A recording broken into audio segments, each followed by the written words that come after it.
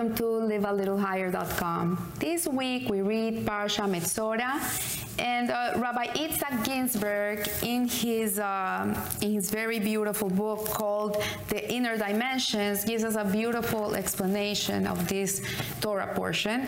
He says that the two Torah portions of Tazria and Metzora deal with the loss of Tzaraat, and as we remember last week, we were talking about this spiritual malady that manifested itself in the skin when a person spoke evil about someone else, when a person did Lashon Hara, and this would be manifest in the skin. Today we don't have this malady because we're spiritually not in that level. These were people who were in a very high spiritual level, and Hashem showed them in their body what was wrong with them. Today we don't have this because we're in Exodus, we're in exile, and we don't have this gift. So we see that the word for disease, nega, is also the root of the word to touch. And the fact that they share the same root word is very significant. So we see that disease is a negative phenomenon. It's something that really is negative. It doesn't come from a good place. And most of the reference to touching in the Bible are also negative.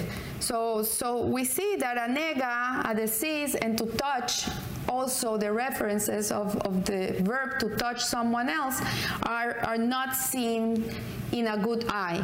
So we see the first time this verb appears in the Torah is in the context of the touching of the tree of knowledge before Adam and Eve sinned, which threw the world into exile, and we live in a reality today because of this primordial sin.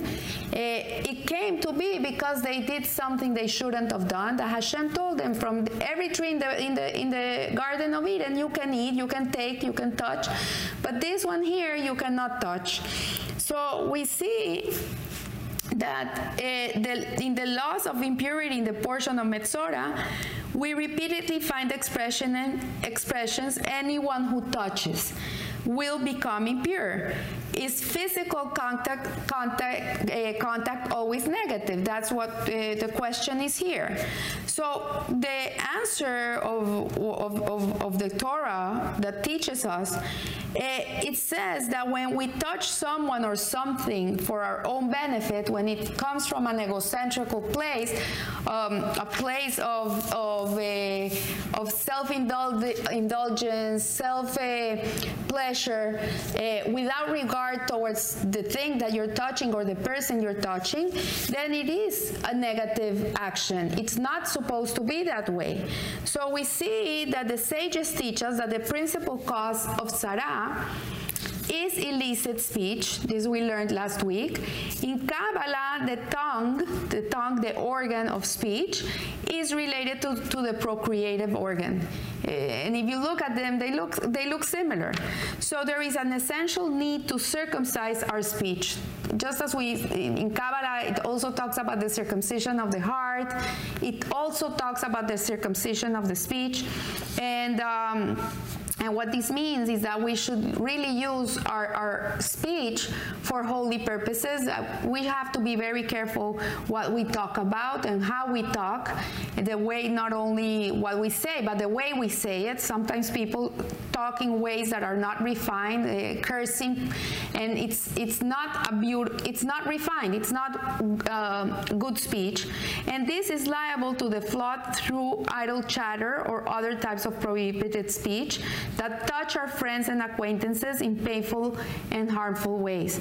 So you, not only with the hands, you can harm people a lot with what you say, with your words. It touches people, it breaks them. So it all begins from self-interested and egocentricity. The word disease, nega, appears in this portion of the Torah a total of 61 times. Imagine, the word disease appears in the portions of Tzaraz and Metzora 61 times. 61 is the numerical value of the word ani. Ani means I, and I is ego. And so this upholds the idea that putting the ego first and prohibited touching is the root of disease. This is something very profound and something to think about, that the root of disease is your ego, and is when you touch people, not only physically, spiritually, emotionally, in not dignified and holy ways. So what he says is that conversely, setting aside one's ego and acting selflessly until we transform the ego into nothing, which is ein, result in the greatest spiritual pleasure, which is onek. And these three words, ani, ein, and onek, share the same letters. So touching the heart, what he's saying is that to touch the heart is true empathy. Empathy, on the other hand, is a proper way to touch a person. It's a proper way of touching someone else, not physically, but I mean in the heart. And this takes things to heart in a positive way. When you tell someone, oh, I get you, you're going through such a hard time, I feel for you, I am very upset you're suffering. This touches a person in a very positive way. So the verse that best expresses this type of positive touch appears with reference to King Shaul's followers, when they said, and the soldiers went with him, those whose hearts had been touched by God. This is in Shmuel, in the book of Kings. And the newly chosen king had not yet acquired any concrete accomplishments. He hadn't done anything great. He had just been named the king. But nevertheless, Hashem's word touched the soldiers' hearts. So rectifying undesirable contact begins with the abstinence from all social contact. And this is a little bit extreme, but this is what happened to a person that contracted saras because he spoke evil about somebody else and he touched him in the wrong way. And so this person that was afflicted with the saras, one of the processes that he had to go through in order to be healed was that he had to quarantine himself and get out of society. He had to be separate from everybody else, and he had to experience this loneliness that saras brought, because when you speak about somebody else, when you say negative things about somebody else, or even not even negative, if you're talking truth about somebody else, this, what it does is it alienates the person that is being talked about. Imagine if they come and they tell you, oh, you know, your friend such and such, he said this about you, this horrible thing. You're gonna feel like ostracized. You're gonna feel like separated from everybody else. So the rectification continues by nullifying the ego, the ani, the me, until it becomes nothing, which is the ein, which is a permutation of these same letters. So egocentricity, selfishness, demanded its place in the limelight.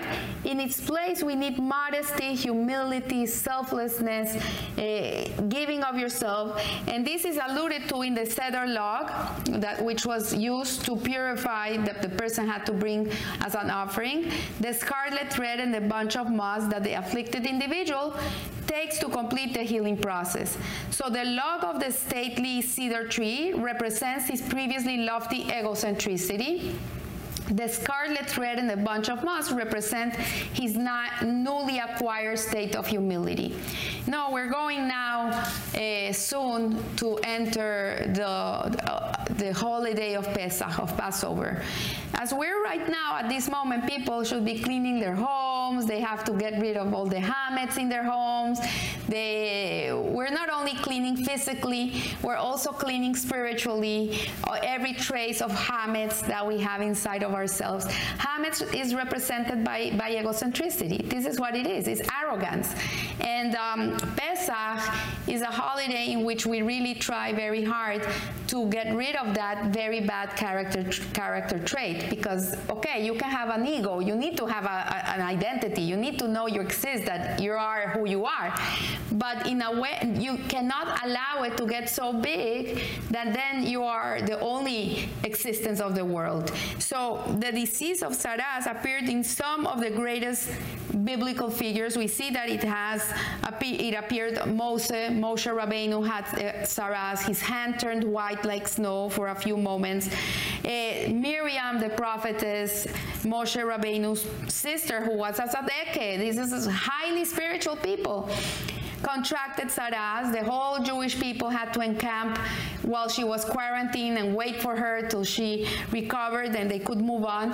And this is one of the 6 remembrances of the day that we read every day, that remember what happened to Miriam on her way. And it's to remember that how our words really are like arrows, and we have to be so careful not to touch people in the wrong places, not only in a physical way, but also in a speech way. So most surprisingly, teaches Rabbi Ginsburg, is that Mashiach, our Redeemer, the final redeeming king of Israel, will initially be inflicted by Saras. But this Saras that he's gonna have is not something that came to him because of his evil speech. Obviously, Mashiach is beyond that. And Isaiah states that, and we thought him to be inflicted, plagued by God and tortured. In the Talmud, the Mashiach is called the pale student of Rebbe's school, white as a result of Saras. And why did he have Saras? Mashiach is afflicted by Saras because he constantly senses the most painful Jewish disease, which is exile. He has so much empathy. He touches everybody with so much empathy that he himself contracts this disease of the ego of exile. It's so contagious. He himself, because of his empathy, he gets it. He's deeply touched by the current state of the Jewish people, and his positive sense of touch results from his concern for those individuals whose hearts have not yet been touched by God. Mashiach suffers greatly. Indeed, he has suffered our sickness and he has tolerated our pain. This reminds me of a person that I met many years ago. This couple in Israel, it was the time of the rockets falling in Sderot. All the time there were rockets falling in Sderot.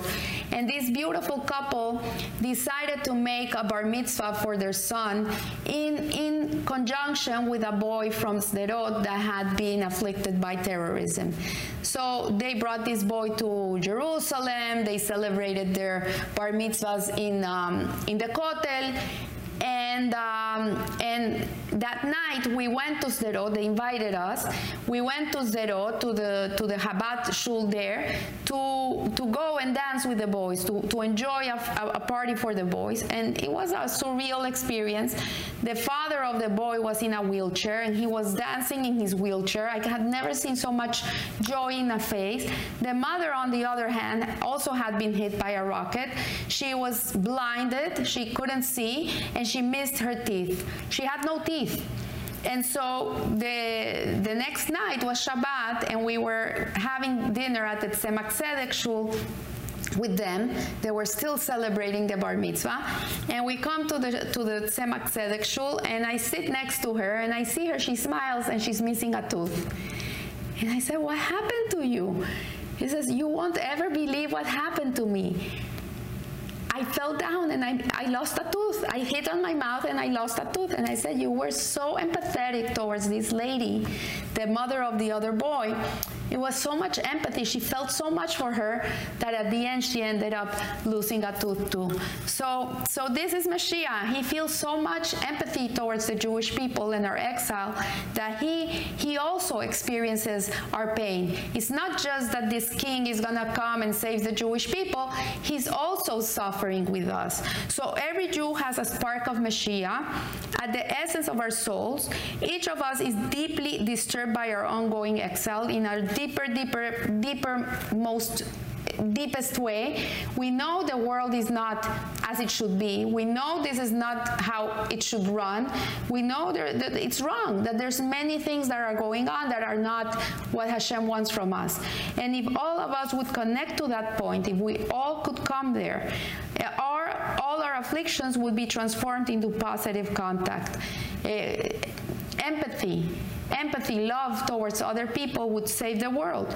And when all the individual sparks of Mashiach are revealed, the specific soul of Mashiach will be empowered by the revelation, and he will be revealed as the ultimate redeemer of Israel and of the entire world. So this will happen today if you listen to his voice, if you listen to his pain. And appropriately, the numerical value of today, Hayom, the word today, Hayom, is also 61. So it all depends whether the state of our egos is an I, a me, is it me, egocentricity, I believe, I want, I, or is it ein, nothingness? It's are we selfless? And that's the question. So I want to wish you a blessed week. In these weeks, we should be really working. This is the energy of the month, to work on our egos, to make them flat like the matzah, tasteless, to really make ourselves small, to get out of the picture, to get out of ourselves, to look around us, to look what's needed. What am I needed for? Not what do I need, what am I needed for? And just connect to the pain of everybody. So I wish you a blessed week, and remember, live a little higher. Thank you.